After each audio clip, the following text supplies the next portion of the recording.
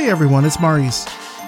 If you've been listening to the show and you like what you hear, you can become a patron of Revision Path today. Just go to patreon.com/Revision Path, and you can join at the $5 level to get behind-the-scenes exclusive access on upcoming interviews, new articles, and episodes of our special patrons-only podcast. Join at the new $20 level, and you'll get everything at the $5 level, plus a free Revision Path logo enamel pin, plus a swag pack full of goodies. So check it out today, patreon.com/Revision Path. This episode of Revision Path is brought to you by Facebook Design. Facebook is all about building towards a greater tomorrow. So I asked product designer Keon Lavi where he sees Facebook going into the future. I think Facebook has a lot of opportunities. We might see like a VR world or a VR version of Facebook in the future. We might see things that expand outside of our phones and our tablets and our computers. I would hope there's a world where Facebook is just like a infrastructural tool to help people stay connected. Learn more at facebook.com/design.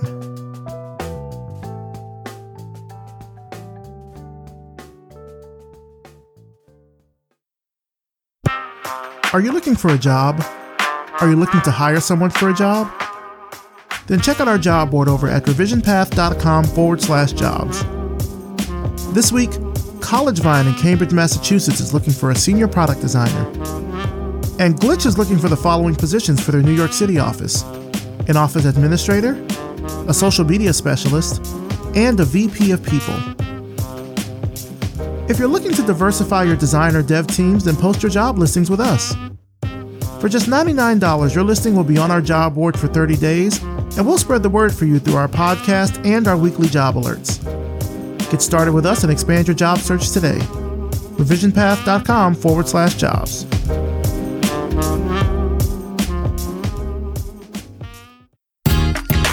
You're listening to the Revision Path Podcast, a weekly showcase of the world's Black graphic designers, web designers, and web developers. Through in-depth interviews, you'll learn about their work, their goals, and what inspires them as creative individuals. Here's your host, Maurice Cherry. Welcome to the Revision Path Podcast. My name is Maurice Cherry, and before we get into this week's interview, I wanted to talk about our sponsors, Glitch, Google Design, and MailChimp. Glitch is the friendly community where everyone can discover and create the best stuff on the web. I'm talking cutting-edge VR experiences, smart bots, games, useful tools to help solve problems at work. There's apps that help advance important causes. I mean, you name it. People have built over 1 million projects on Glitch for you to discover, and new ones are popping up every single day. Get started on making something awesome at glitch.com. Google Design is a cooperative effort led by designers, writers, and developers at Google. They work across teams to publish original content, produce great events, and foster creative and educational partnerships that advance both design and technology.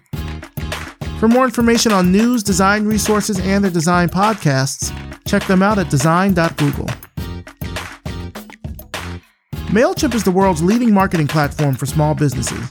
Now, MailChimp may have started out just doing email. I mean, it's in the name, MailChimp. But now you can use MailChimp for Facebook ads. You can use them for Instagram ads. You can use them for a lot of powerful automations. I mean, think of MailChimp more like a marketing powerhouse. Sign up for a free account today and give it a try. MailChimp. Send better email. Now for this week's interview. We're talking with Brooklyn-based freelance designer Nicholas Johnson. Let's start the show. All right, so tell us who you are and what you do. Yeah, my name is Nicholas Johnson. I'm a freelance graphic designer in Brooklyn, New York. So tell me about some of the freelance work that you're doing. I would imagine New York, Brooklyn in particular, being such a creative place, there's probably a lot of design work out there that you can do, right? Yeah, definitely. There's always a multitude of chances and opportunities to become a self-starter with a lot of design projects, which is what I'm currently working on now, walking about and seeing a lot of designs that are implemented currently with like restaurants or other businesses that I feel aren't really up to date with the modern times or the trends. And so that's really my attack avenue right now while I am working in between clients and working in between agencies as a freelancer at Current. Now, I know that we have freelancers listening. We've also probably got some in-house people that listen that want to get into freelance. Why freelancing right now? Is there a particular decision that brought you to doing this at this point? Yes. I started freelancing due to leaving my last position at the Brooklyn Museum. It came down that the organization wasn't a fit for me. It was filled with great people and like great work and great experiences, but the universe deemed that it was not for me. And so I decided to move forward and take time to find myself in a different manner, because I found that I'm very passionate about like representation of people of color in the design field. And like I have a very burning passion for that and how to attack that in many different ways. And that's one of the many questions that I ask when I do go from time to time to interview at different organizations and agencies is how important is representation and how diverse it is at the organization, which always brackets out into sometimes an extended conversation about the different methodologies and tactics that the organization may use to help balance out their workforce or their ideas to be more diverse.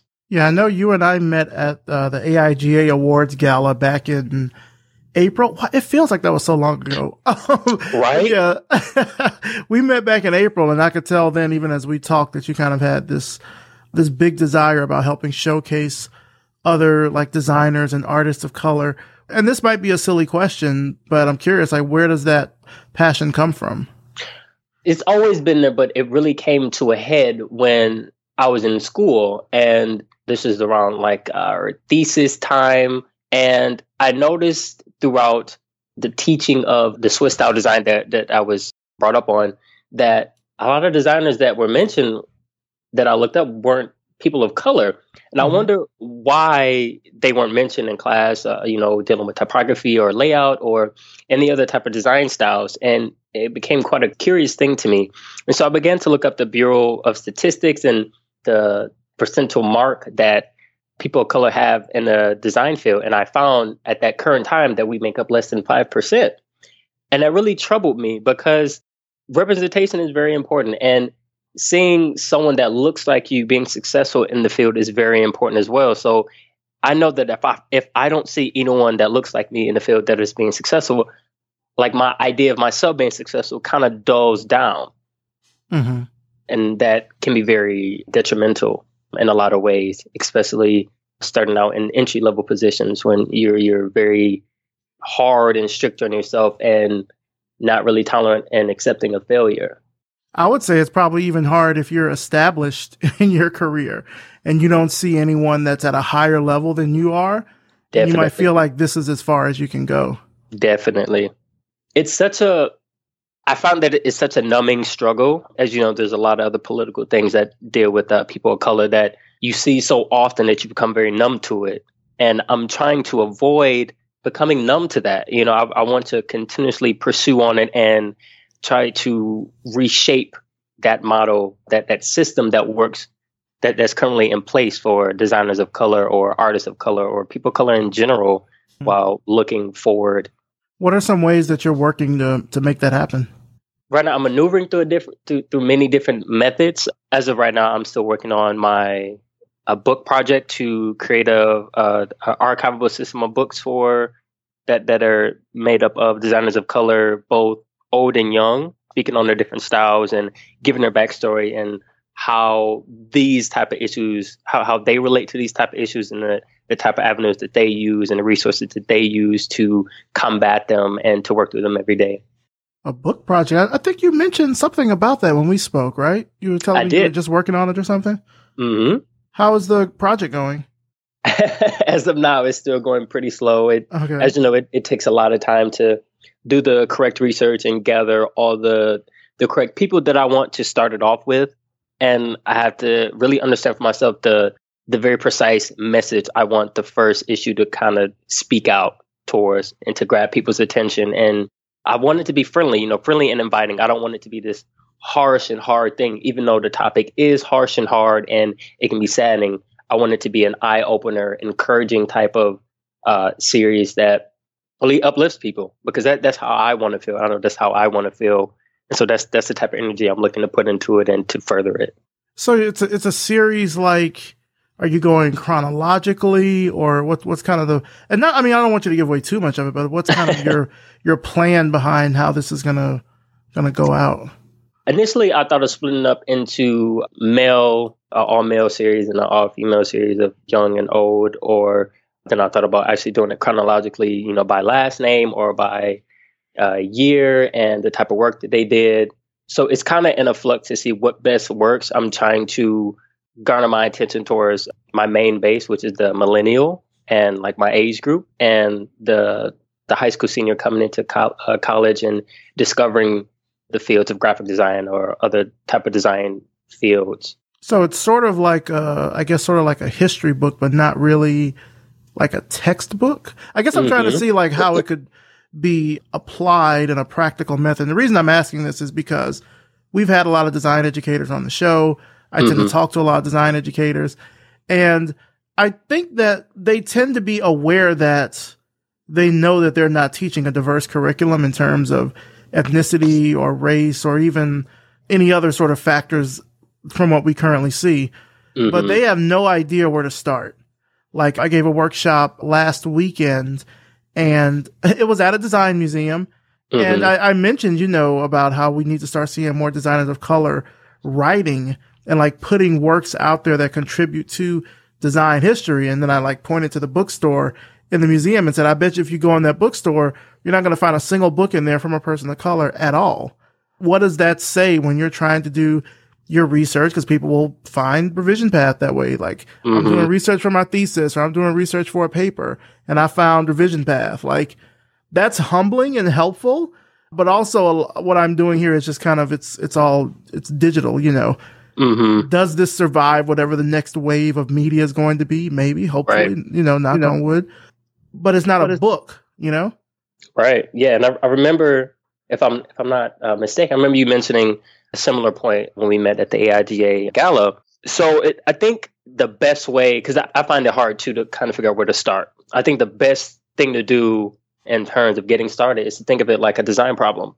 You start with the issue. What is the issue?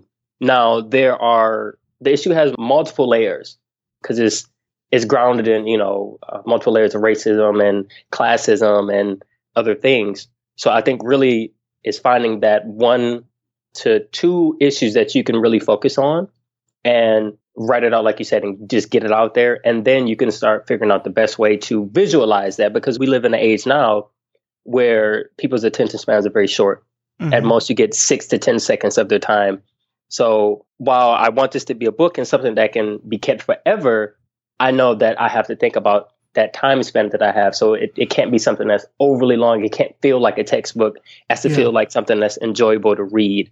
And potentially it can grow to work with like icons or short animations to kind of even talk about that same information or showcase that same information.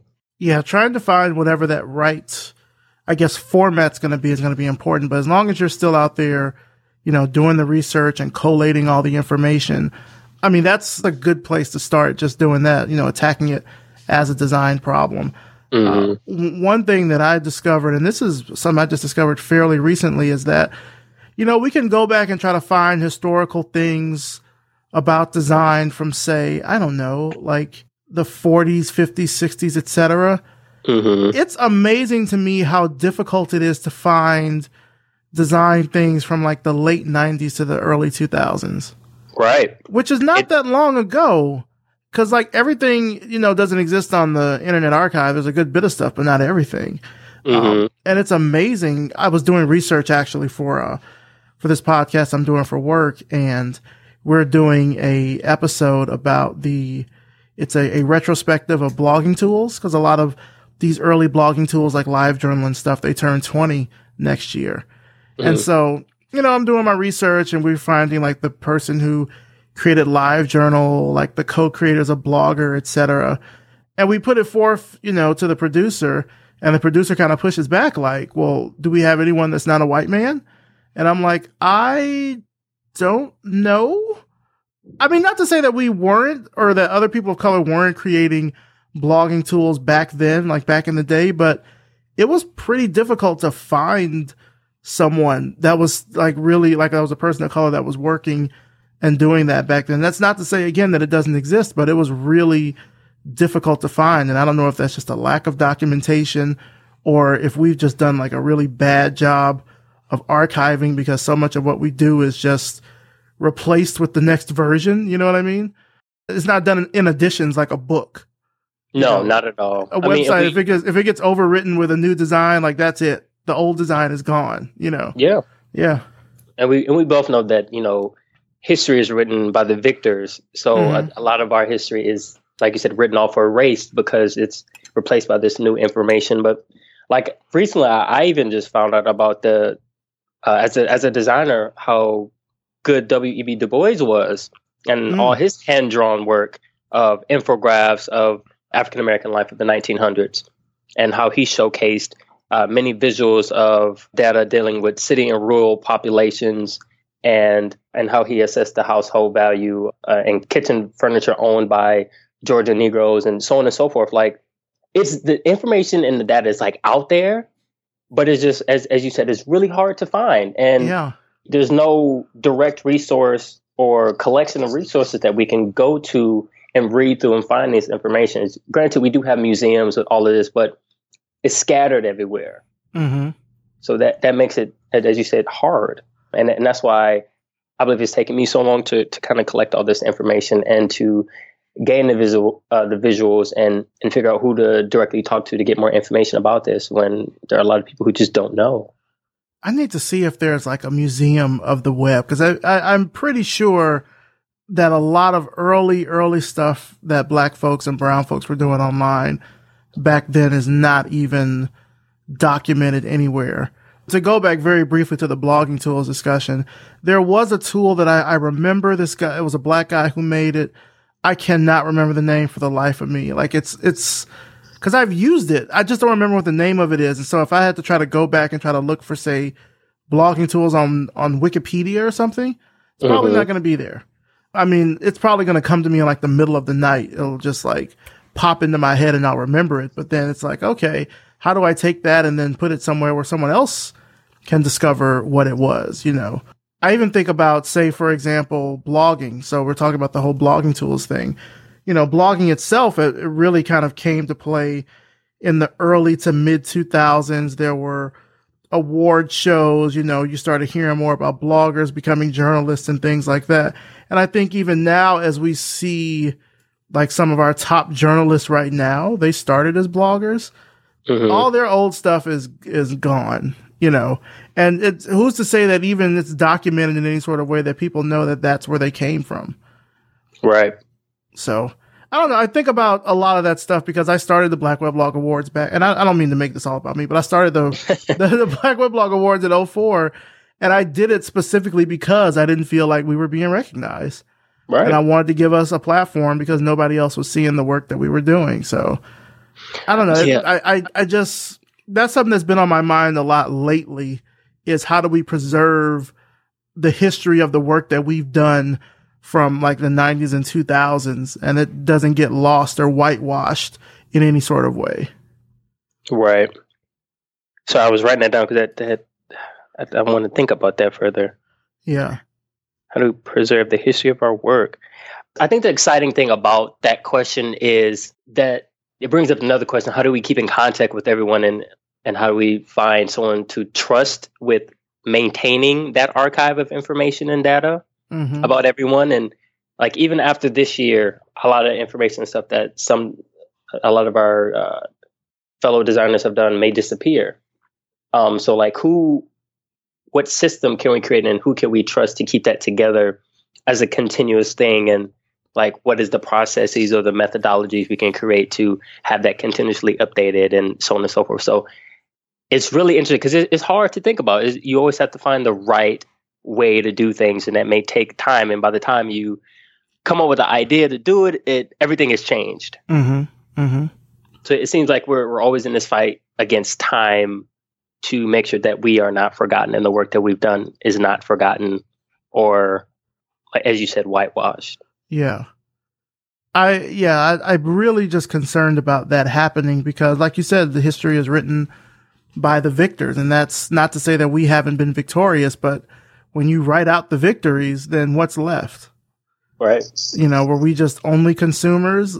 Even as I think about how works that we've created ended up getting kind of pulled into the mainstream. Like, for example, I don't know, I'm stretching this metaphor a lot, but like dances, like popular urban dances and how they end up making their way into video games and stuff and get renamed. And now it's not even what the original source was. It's been remixed and changed to something else. Like, it's a whole bunch of stuff. It's a whole bunch of stuff. I know for a while we had we had this big period of creation, but not really about saving and archiving it in a way where we can go back to it 10, 15 years from now and it's all preserved. Like, I'll give you I have so many examples. I swear I'm not trying to make this all about me.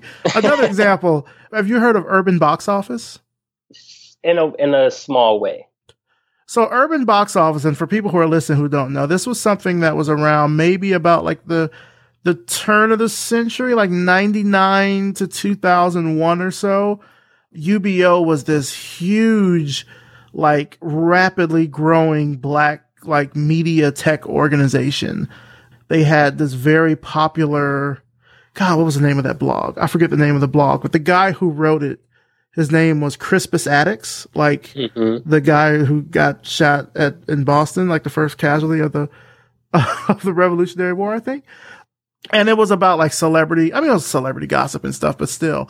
And Sarah Honey Young, who's been on the show, she, I think, was a designer at UBO back then. And I remember her telling me about how they had this big party on Ellis Island for New Year's Eve. And like, that's a big deal. I mean, you probably can't pull that off now, certainly, but in terms of national security, but in terms of how big it was that big. And then it just completely crashed and burned like overnight.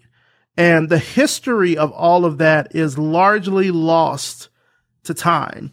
It's even something we encountered when we were trying to put together the oral history of the Organization of Black Designers. A lot of what the reason it was an oral history is because we had to seek people out to talk to because there wasn't a lot of stuff online. Stuff had either not been updated or it was just old and we had to dig through the Internet Archive to find the 2009 version of the website. You know what I mean? Like, it was a whole bunch of digging into newspaper archives to find things. Like, it was very difficult to kind of pull everything together, but then nothing was also really documented in a way where we could easily find it. And so it worries me as we're creating all these works that, by 2050, like people are going to look back at 2018 and be like, what were they doing? Like, what happened? What was going on? We may have no idea. Right. Yeah. And I think the earlier we start, the better. It takes a lot, but that shouldn't deter anyone out there listening. That shouldn't deter you or me from collecting this information and processing it and making it available to everyone. And it shouldn't be, I don't think it should be anything created that people have to pay for, but like it should be free. Like, this is like information you need to know. The more you know, the more powerful you are and the more intelligent you are, and the more diverse your ideas will be when creating and going on and so forth. And I think it would be a great asset for even organizations and agencies that aren't as diverse to kind of reach back upon and look at and understand, like, oh, this is what comes when, when we pull from diverse ideas or a diverse pool of people. Yeah. We talked about this, I think it was earlier in the year, but Stanford research libraries, they acquired like 50 years or so of work. Maybe it was 50 years. Maybe it was less than that. But they acquired a lot of work from Cheryl D. Miller, who we had on the show back during the summer. And I mean, to me, that was so important because for her, and she told me this, like when her and I met in person, all of her archives of work and everything that she saved, her thesis and everything was just sitting in boxes in her basement. And and like someone from the Knight Foundation had requested to speak to her and they acquired it. So now all her work lives on in a research library in one of the premier learning institutions in the country, in the world, really. Wow. That's what I want to see for Black design, is that it ends up being preserved in a similar type of way, Right. Like I'm sort of giving like a slight side eye to the National Museum of African American History and Culture because like y'all should be doing this. We went there, me and some people from the show went back in July. at the end of July. We went to the museum. Have you been yet? Have you been to it? Not yet. I haven't had the opportunity to go as of yet, but I do plan on going soon. Yeah, it was. Oh wait, that wasn't July. That was August. It was the end of August. It was okay. It was okay. Ooh, just okay. That does not make me any more excited to go. It was okay. So like when you go into the museum, they have these 3 basement levels. And they say that you can, sort of start there. So you start at the bottom of the basement, the 3rd level. And then there are these series of ramps that you walk through, and it's supposed to take you from like the 1400s or so up to now. I think that part is extremely well done. The upper levels feel like a bit of an afterthought. And I think that's probably because those are meant to be more rotating exhibits.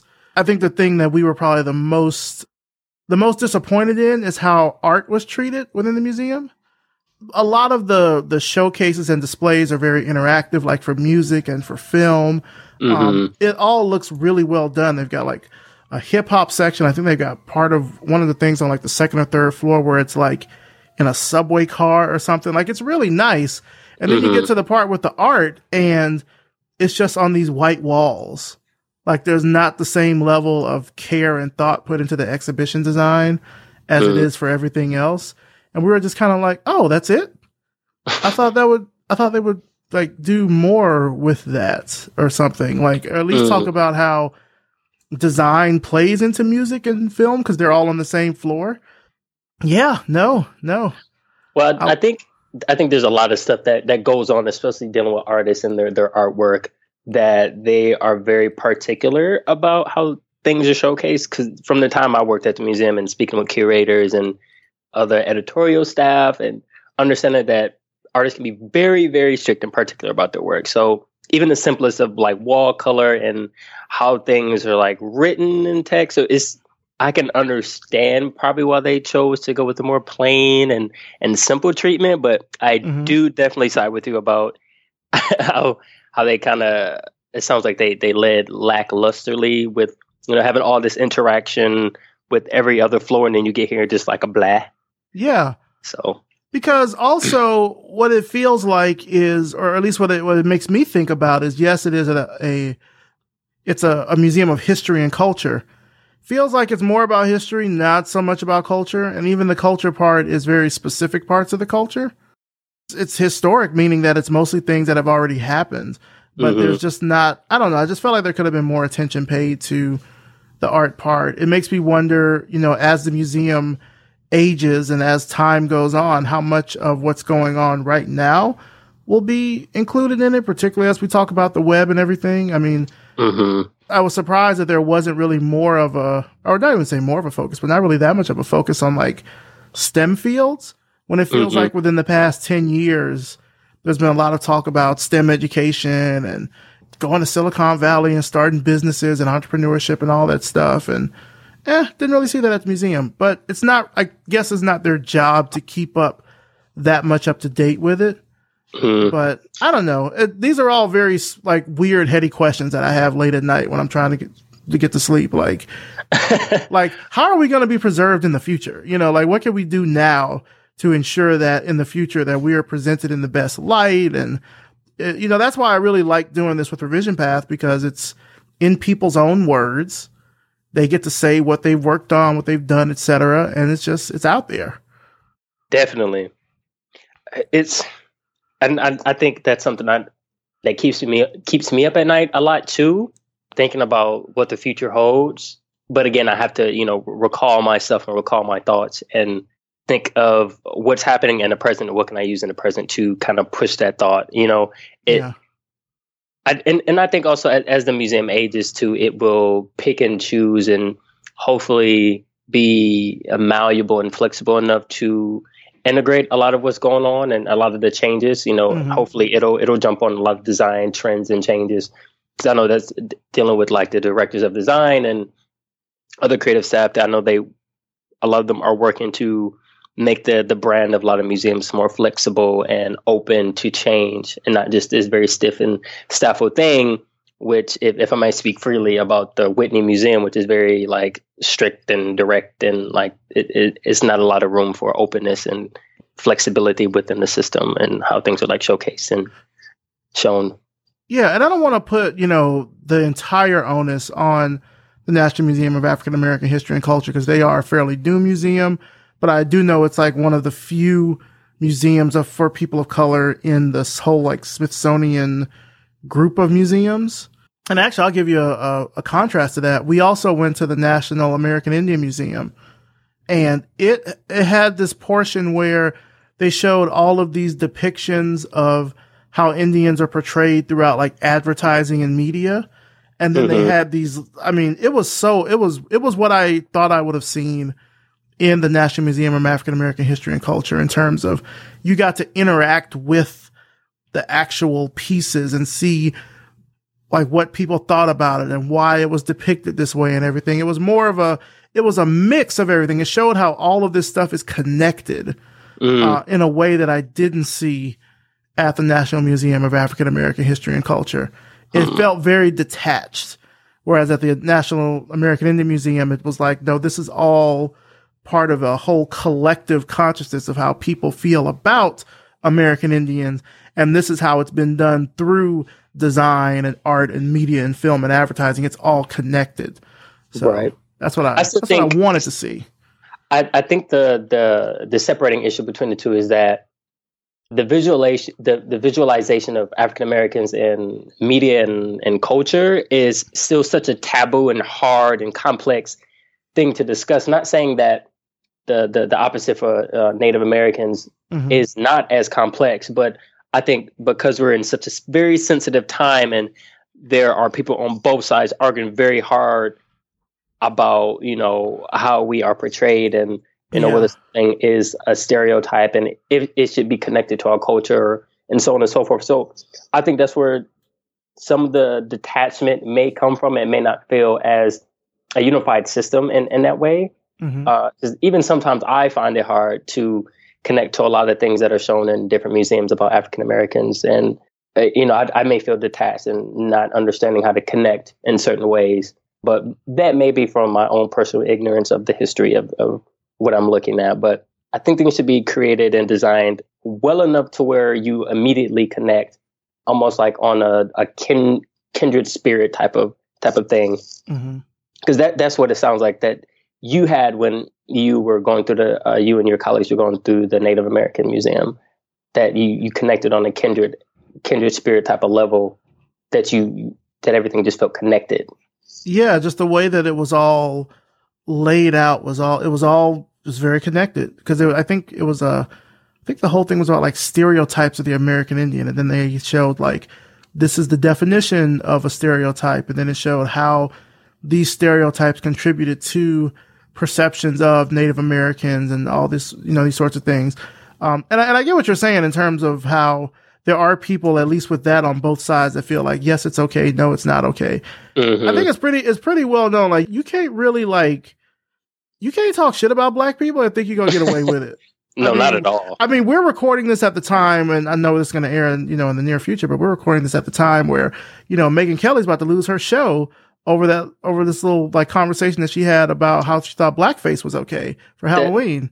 Which I absolutely abhor. Like, there's no way that Megyn Kelly did not know that. Like, Megyn Kelly, you've been on the air for some time. You've had your own show for some time. And there are many instances you've met with many of famous African-American people, and you've had plenty of conversations. So you should be well aware. You've been around for a while. You should be well aware of what's okay and what's not okay. Like almost everyone in America that's not a blatant racist knows that blackface is very inappropriate. I think you're giving her far too much credit as someone who is not a blatant racist. She came from Fox News, and I don't want to get overly political here, but like I get what you're saying in terms of like she should be old enough to know better. At this stage of the game, I can't put it past people. And this is not to give her a bye in any sort of way. I think she probably knew exactly what she was doing by saying that. Because it's not the first time that her tenure at NBC has been called into question because of some weird racial remark or some weird transphobic remark or something else that she said that wasn't, as she puts it, PC. She's very proud to call herself a non-PC person. But each time when she's exhibited that, it's gotten her in trouble. So maybe this is just like the last straw. And then like NBC carted out her black coworkers to talk about it. I was like, no, that couldn't have been me. I'm like, I don't want to talk about it. Don't ask me about it because I can't curse on the air. Don't ask me about it. It's confusing because sometimes you're like, okay, I see you recognizing me, but are you just pandering to me about this issue? Like pretty much. Yeah. Like really... NBC brought their 3 black people out to talk about it. Like all the 3 people. Like, come on. Anyway, I don't want to focus too much on that, but I mean, I'm saying that to say that, you know, the depiction and the perception of that stereotype is something that should be at this point well known and well aware in the collective American consciousness.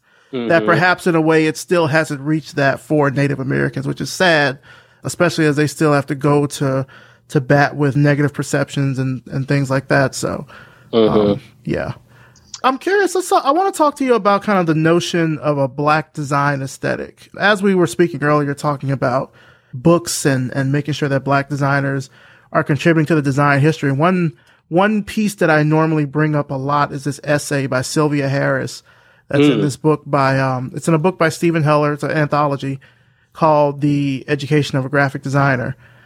And so she has this essay about, you know, searching for a black design aesthetic. And then she kind of like breaks it down over like different eras. Like she talks about it through the 40s and I think she starts at the Harlem Renaissance, I think, and then goes to like 40s and 50s, 60s and 70s, like Black Power movement, hip hop, etc. I think it stops in the 90s because she's passed away now. So I think it stopped right around that time. But it's something that I've been thinking about, certainly as technology has come into play, because the notion of a black design aesthetic, I would say, is an ever-changing concept. And largely it has started to become, I don't even want to say that. I don't want to say that's true. I was going to say that it's largely become a lot more worldly across the diaspora. And I feel like that's in large part thanks to Black Panther. But when you think of that term of a black design aesthetic, what comes to mind for you? Black design aesthetic. It's a hard thing to describe, you know, because it's very subjective, because it can depend a lot on how you were brought up and like what you are able to interact with. Because I know there are a lot of people of color who don't see themselves being comfortable in like black groups. So if I had to give an example of the African American aesthetic or the black aesthetic, I would bring up Elijah Rutland, the 19-year-old Florida A&M University student who created, I'm sure a lot of listeners know about this meme, the Black Rolf meme, Rolf being from the early 2000s show Ed, Edd n Eddy. And I would say like using his own experiences and relating it to pop culture, like that's showing the black aesthetic. Like I like to think, and I'm going to sound very pro woo woo black people, but like I enjoy my culture and I enjoy how we're very pro woo woo black people here. So please go ahead. And I just really, I find it really beautiful how we can take even the most harshest of our situations and recreate it into something beautiful, like a meme talking about our interactions with something that may be depressing or something that may be to someone else like triggering.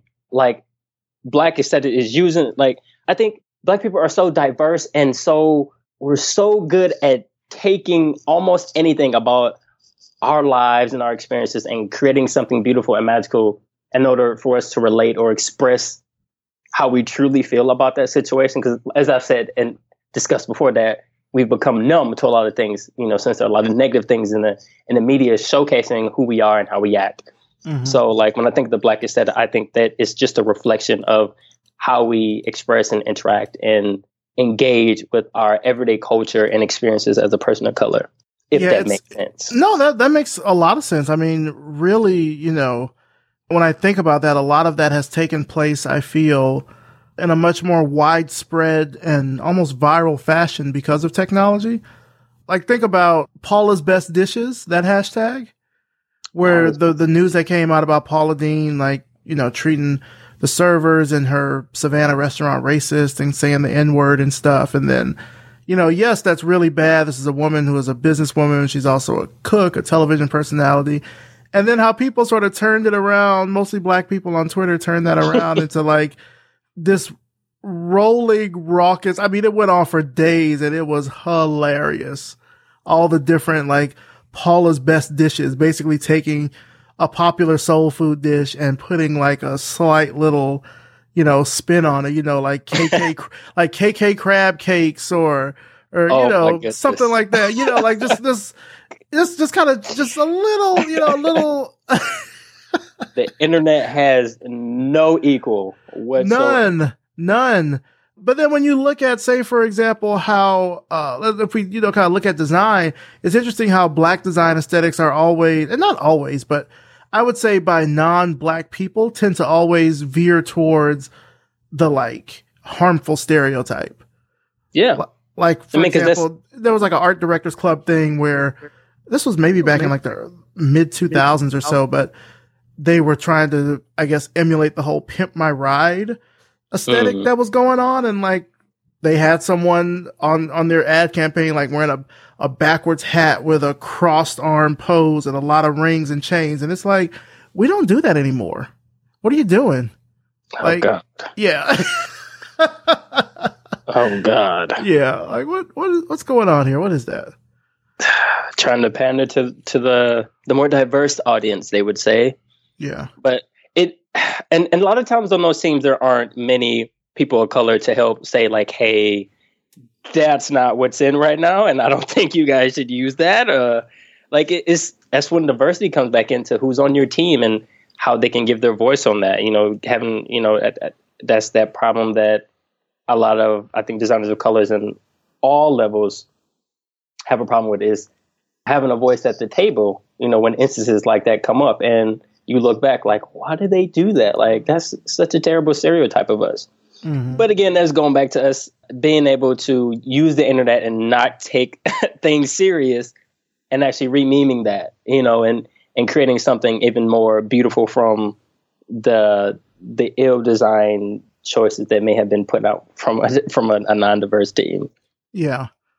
And when I say that I feel like, Black Panther has started to exacerbate it, it's because this is something which had such mainstream appeal, but was also very specifically a story about Black people, that, I don't know, the number of Wakanda themed or Wakanda-esque kind of stuff that I saw come out of that movie was amazing. It's like nothing I've ever seen before in terms of how people really latched on to the concept. I mean, just in general, like the sort of, I don't know, technological Pan-African concept. I mean, there was even a Wakanda Con. Like there was even a convention around, I guess the concepts that spawned from the movie, which is great, which is what I want to see more of. I want to see more of us getting inspired by us, and moving the conversation forward into the future in that sort of way. And so, my hope is that the aesthetic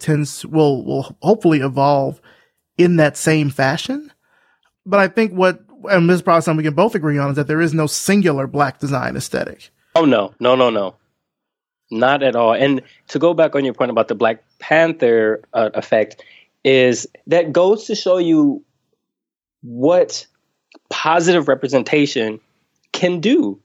Mm-hmm. And the ripple effect that it has on everyone. Like for the Princess of Wakanda, Shuri, there are a lot of young Black girls that are dressing up like her and like that feel such a connection to her because they see another, because it's owned by Disney now, so they're like, oh, I can be that Disney princess, another Black Disney princess that I can relate to. It's like there's all these positive images of Black people in this movie, and like wealth and royalty when we're always, perceived as, thugs or any other type of negative imagery, which can be disheartening. This shows you the ripple effect of what positive imagery can do for the group. Like, and that movie just flourished because of that, and our community flourished because of that. And it's such a beautiful thing that I hope continues to happen as, Ryan Coogler continues to direct movies and other Black directors come into the field and other Black actors come into the field and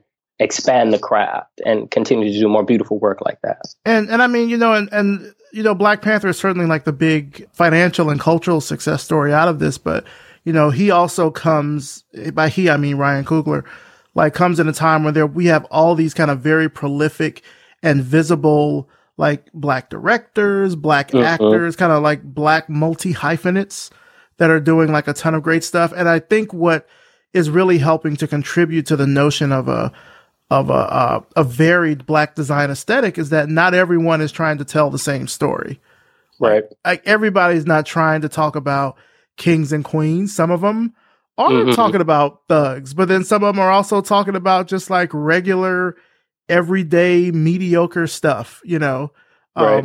I saw this. Have you seen the show Rel on Fox yet? Have you seen that show? No. Oh, I've heard of. I've even met the guy. He's pretty funny, but I haven't watched the full episode. But I've seen clips. So the most recent episode, and it sort of speaks to kind of what we're talking about. The most recent episode has the group. It's Rel. It's his best friend Brittany, his brother, whose name I don't remember, and their father, played by Sinbad. And they're watching this movie. And, you know, they're talking about how it's supposed to be like the best black movie of the year. And it's like, it's so woke and all this kind of stuff. And it starts out and it's called Frederick Douglass Zombie Slayer. so Frederick Douglass is a zombie slayer. And then I'm totally giving away the episode, but whatever. People can watch it on demand, whatever. But so he, at some point in the movie, meets Harriet Tubman and they have sex. And it's like, wait a minute, what? And then they meet up with Malcolm X and they're all still fighting zombies. And then they meet up with, I think it's Quavo from the Migos, or Offset, one of the two. And it's like, wait a minute, this movie is horrible. Like the depiction of all this and the misogyny, like Brittany, the woman in the cast is like, you know, the misogyny because, you know, this happens to Harriet Tubman and y'all sexualizing Harriet Tubman and blah, blah, blah. And then Rel gives a speech at the end, like, you know, we should be glad that black portrayals have gotten to the point where we can be this mediocre and it's still okay. And it's not like a stain on the race or anything like that, you know, because you have the one thing that now has to represent all of us. There are many things out there which represent all of us in a lot of different facets. And so you can have something that's as bad as the concept of that movie and people still like it. It's when you get a chance, go watch the episode. It made me think afterwards because I wasn't expecting it. Like it kind of snuck up on me. I was like, oh yeah, that's true. I get that. It's beautiful moments like that in television that are happening more and more. And as we're seeing more black actors and actresses come into the limelight, that, as you say, people can appreciate, especially with if we're going to talk about black films that I think are on the level of Black Panther, the movie with Daniel Kaluuya when he was in Get Out for, what's the director's name? Jordan Peele? Jordan Peele. Yeah. Like, even that had a great effect on people because it told a story, which he said, this is the documentary. It shows you the perspective of black people in this crazy world. Yeah. And a lot of people were just like, oh, this isn't real. I'm like, no, like, this is what you think because it talks about appropriation and plays on the stereotypes that people believe. You know, I've had discussions with many people, like in Lyft and Uber rides, about, oh, black people are just genetically better for basketball and this and that. I'm like, dude, that's not true. If you wanted to be a basketball player, you could be just as good as any NBA player right now if you worked as hard. You know, granted, they may have had different opportunities than you and may have worked, you know, 20 times as hard given their situation, but like their genetics and ethnicity as an African American or black or however they want to identify does not guarantee them athleticism. So it's interesting, you know, and I do like how even though there's a lot of points in that movie that shouldn't have been funny, but they were just hilarious. We can go on about movies. No. I get exactly what you're saying. I'm even thinking, and I mean, we're eventually going to bring this back to design. Don't worry. But I'm even thinking of the latest season of Insecure, for example. And I mean, Issa Rae is such a phenomenal success story of someone who like had this idea, put it out there, worked on it, iterated it, moved up. I mean, and it's still moving up. I mean, we don't want to say that Insecure is like the pinnacle of where she can go with her work, but certainly right now it's the visible ongoing thing because it's going on now. It'll be 4 seasons. The third season just ended and it's going to have a 4th season. And it's interesting how that show, of course, it's a show that sparks a lot of conversation when it comes out, but it's something that sort of came from the internet in a way. Like, it's of the time. It's a very, like, it's not trying to be this epic history or anything. It's like this woman in LA, and she has like stuck in a bad job and like weird relationships, and like it's just, the story just is what it is. It's just average, regular Black people living their lives. I feel like hopefully that's where, when we look at the notion of the Black aesthetic, even the Black design aesthetic, that it just kind of sort of normalizes into, I don't know, just our everyday sort of life.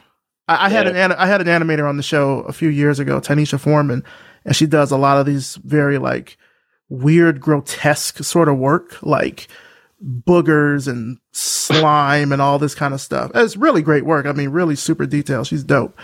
And I asked her, like, does she ever feel like, or has she ever gotten criticisms about her work not being like for the culture, because she likes to draw like, you know, decaying bodies and stuff like that. And, and it was a good conversation. For people that are listening, you should, you know, definitely go back and listen to that episode. But I think it's a testament to the fact that she's able to do that and still like get work, and it doesn't have to be about a certain thing. She can just give her aesthetic to what it is, and that to her can be what a Black design aesthetic is. I don't know. I just feel like we're at the point now where there's so many different varied perceptions of what it is, and that's a really like beautiful thing, that it can't just be, or shouldn't just be, one particular notion.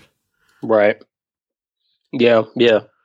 So bringing this, you know, back to design, I know we've kind of spent a lot of this conversation just talking about, you know, creativity and artworks and stuff in general. For you, what advice has kind of stuck with you over the years when you look back over the work that you've done, when you look back over your career? What's that one piece of advice that's really stuck with you? The one thing that's really hard on me right now is from my mentor, Forrest Young, who works at Wolf Ollens as of current. He's currently traveling around. Something that stuck with me a lot about how to maneuver as a designer of color.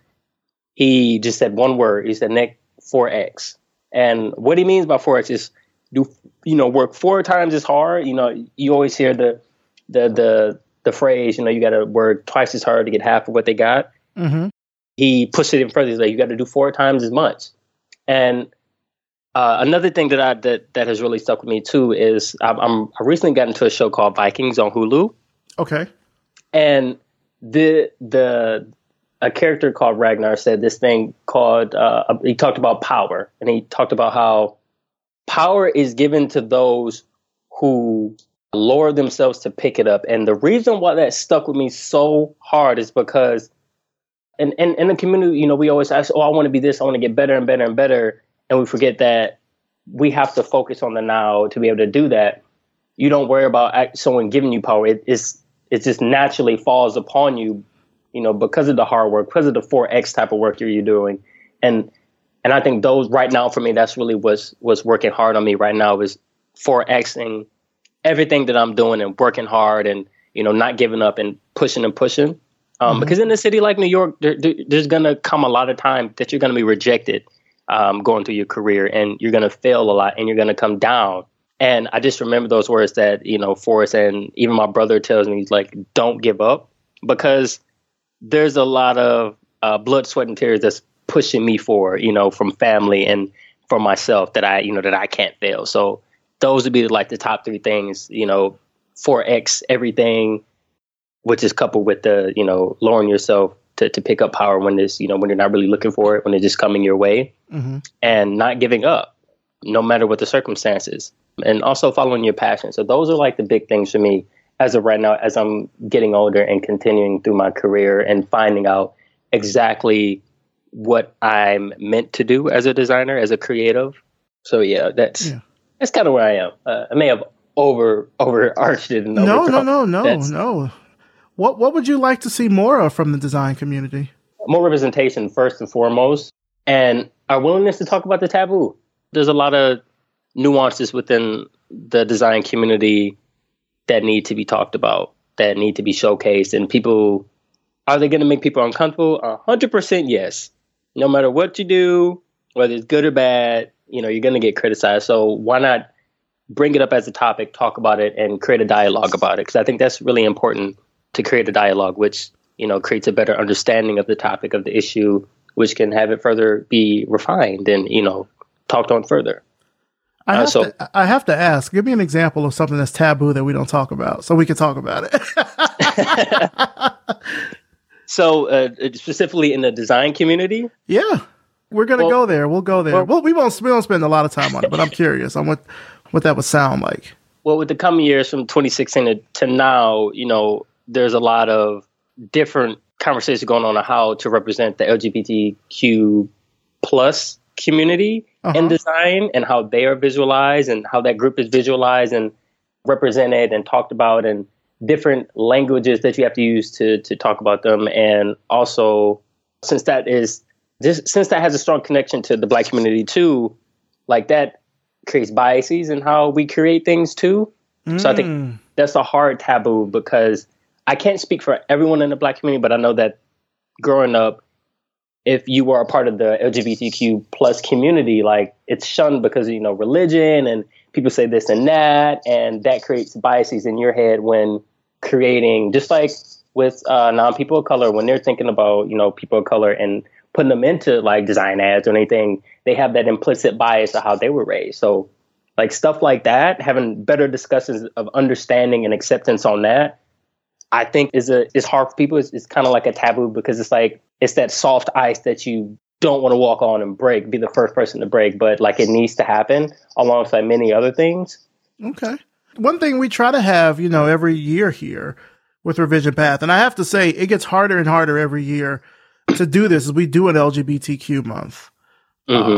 Because I feel like that's an important perspective to show. I mean, just like we do an HBCU month, we do that because I want to show that there's diversity in what could be perceived as just a monolithic set of people, and I'll tell you, it becomes harder and harder every year to find people who will talk about it. And when I say talk about it, I don't necessarily mean like just bring up, oh, these are the struggles, but even just to say, I'm going to come on the air and talk about it during this particular month. I'm not naming any names, but I've had people even this year who like agreed to come on the show, and then at the last minute, they're like, you know what? I thought about it, and I don't want to put myself out there like that because it might affect my job and blah, blah, blah. And I get it. LGBTQ people still aren't fully protected in this country from a number of civil rights. So I get it. And certainly I'm not trying to put anyone in harm's way by having them come on the show. But also I realize it's more difficult to tell their story and for them to talk about it when that kind of, unfortunately, when that kind of discrimination exists. Right. It is very unfortunate. And there's even the taboo between people of color and people of color who are part of the LGBTQ plus community, like even connecting on, hey, we're both oppressed. Yeah. Like it should be okay for us to come together and talk about how we are connected via oppression and discuss like better avenues for both groups to understand each other and to help other groups of people understand, everything so that things can be hashed out. First it needs to start with a discussion, and then action needs to be put into place. In a natural sense, everyone is afraid of change because we fear the unknown. I myself can be attest to that, because a lot of things that have happened as I've come to New York has forced me to change. Like I've had no other option but to change and to expand my horizon and my viewpoint on a lot of issues. And it has humbled me. There are people that are struggling like you. And unfortunately, as you said, there are communities that are still not as protected and don't feel as comfortable talking about their issues. And you have people who are more comfortable and more free to talk about these things. It's hard for them to understand, like, oh, why don't people come forward about this and talk about this? Yeah. Without relating, like, hey, they don't do it because if they do, one, for some groups, they can be deported. For others, they can be fired because of their views or this and that. Like, granted, there are a lot of limits on, what you can say about people, because, you have to be respectful. There's a level of respect and consideration that needs to be had with people. So it's so complex. It's hard for me to talk about it because I don't have, 100% all the information and facts on it. So. No, but I totally understand what you're saying. And hopefully people that are listening, they get that too. That, there's still isms and other structural issues that still hold us back, which is a shame. Where do you see yourself in the next 5 years? What kind of work do you want to be doing? Next 5 years? How old will I be in 5 years? As career-wise, next 5 years, I hope to be more established as a designer and have a larger plethora of experience and skill sets to share. And hopefully I'm in a position where I can reach back and pull the next person up who shares that same drive and passion to achieve their goals. And hopefully I'll be working towards building upon or collaborating with nonprofit organizations back home in Detroit, Michigan that help people of color dive into the graphic arts or the fields of art and design in general, because I don't see it a lot. So I want to improve upon that. Like I'm as I've said before, I'm very passionate about that. I'm very passionate about representation and having those opportunities, and coming from an underrepresented community and having family members who haven't had as many great opportunities as I have had. I would like to be a part of creating those opportunities and creating those connections between the two people, the two groups, that allow them to feel comfortable enough to reach those goals and reach for the stars like that. Yeah. My mom's family's from Detroit. You can't beat black people from Detroit, I tell you. Can't beat them. Cannot beat them. Well, just to kind of wrap things up here, where can our audience find out more about you and about your work online? To find out more about my work, you can visit my website at thatsnick.com. So that's Nick, THATSNICK.com. You can find me on Facebook at Nicholas Johnson. You can find me on Instagram at September's Very Own __, or you can leave me a message on my website. I'm a pretty open book type of person. Feel free to ask me any questions. That's where people can find me. All right. Sounds good. Well, Nicholas Johnson, I want to thank you again so much for coming on the show. Thank you really, I think, for just having this conversation with me about creativity and design and the Black design aesthetic. And I know we did, touch briefly on your career, and, usually on the episodes, we try to go more into it. But, I tell people that, no two episodes are the same. Like, we just kind of go where the conversation goes. So I'm glad that we're able to just kind of talk about that. And I think that for the audience, they'll be able to tell, they can sense your passion for what you do and for representation and for your work throughout the conversation that we've had. So I'm just glad that you were able to come on the show and share that with me. So thank you so much. I appreciate it. No, thank you, Maurice, for having me. It was definitely a privilege, and I would welcome the opportunity anytime in the future. So yeah, I just wanted to thank you for reaching out and allowing me this opportunity to speak and to connect with you and your listeners about these issues. And if any of them feel comfortable enough to reach out to me to further talk about it, I am, again, open and a very transparent person. Thoughts of love are in your mind. And that's it for this week. Big thanks to Nicholas Johnson, and thanks to you for listening. You can find out more about Nicholas and his work through the links in the show notes at revisionpath.com. Also, thanks as always to our sponsors, Facebook Design, Glitch, Google Design, and MailChimp. Did you know that people spend over 3 billion minutes daily on Facebook? With an audience of over 2 billion users, that's pretty impressive. People use Facebook to share and connect with the people they care about, and their experience is the core of the Facebook design team. Sound interesting? Then learn more about Facebook Design and what they do at facebook.com/design. Glitch is the friendly community where everyone can discover and create the best stuff on the web. If you're new to Glitch, then just pop on over to the homepage and explore some of the featured projects or categories to try it out. It's like a familiar app store, but almost everything is created by regular people just like you. And when I say regular people just like you, I mean everyone from students just learning how to code to some of the best programmers at the biggest tech companies in the world. They all use Glitch, and they're ready to help you out if you get stuck. Visit glitch.com today. Google Design is a cooperative effort led by designers, writers, and developers at Google.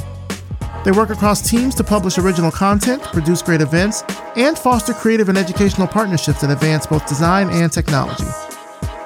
For more information on news, design resources, and their design podcasts, check them out at design.google.